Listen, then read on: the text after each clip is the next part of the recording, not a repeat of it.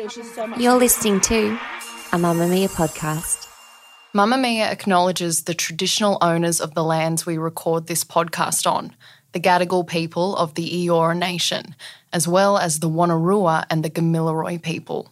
We pay our respects to their elders, past and present, and extend that respect to all Aboriginal and Torres Strait Islander cultures.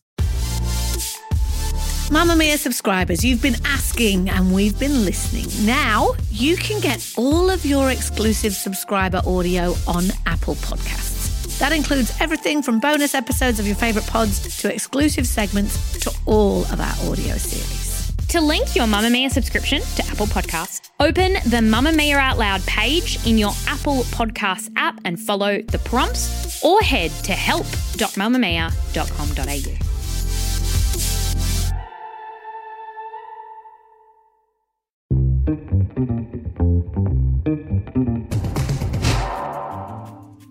From Mamma Mia, hi, I'm Emma Gillespie. Welcome to The Quickie, getting you up to speed daily. Here are the evening news headlines for Monday the 13th of December. Prime Minister Anthony Albanese has paid tribute to 2 young Queensland police officers and a bystander whose lives were cruelly cut short after they were shot during an ambush west of Brisbane.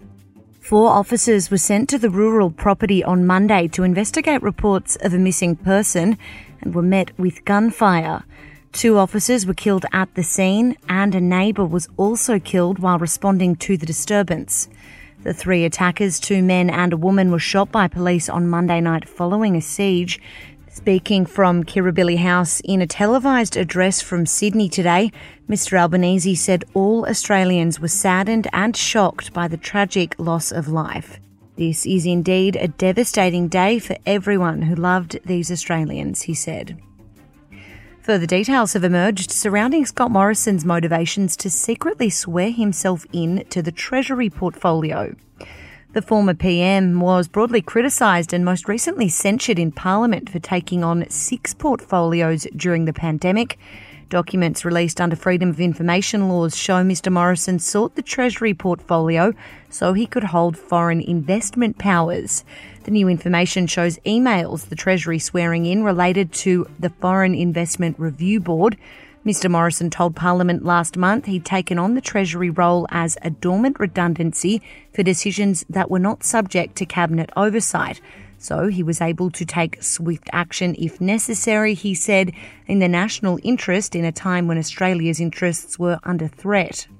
A report by former High Court Judge Virginia Bell has since triggered changes to the transparency of ministerial appointments.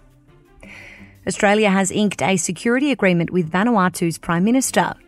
It locks in tighter defence ties between our 2 nations in the face of growing concern over the threat from China.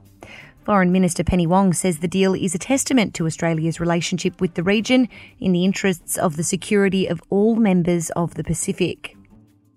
Twitter has dissolved its Trust and Safety Council, an advisory group of some 100 independent civil, human rights and other organisations formed by the company in 2016 to address hate speech, child exploitation and other problems on the social media platform. The council was scheduled to meet with Twitter representatives on Monday night, but the platform informed the group via email that it was disbanding it shortly before the meeting was to take place, according to multiple members. And Jacinda Ardern has apologised after a hot microphone caught her calling an opposition MP an arrogant prick in Parliament. The New Zealand Prime Minister uttered the insult after responding to a barrage of questions from right-wing party leader David Seymour today. The PM's office confirmed Ms Ardern sent an apology to Mr Seymour, who addressed journalists after question time. He said, Jacinda Ardern texted me and said, I apologise. It's not something I should have said.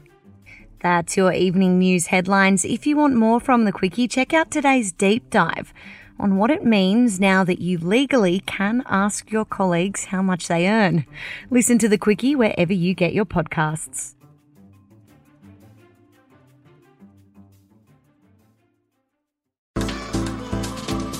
Move by Mamma Mia is the exercise app for anybody, anywhere.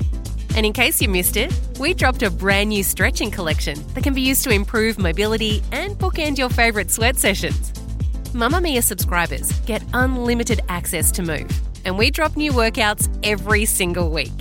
If you're on the hunt for movement that makes you feel good, head to move.mamamia.com.au and use the code MOVE10 to get $10 off a yearly subscription.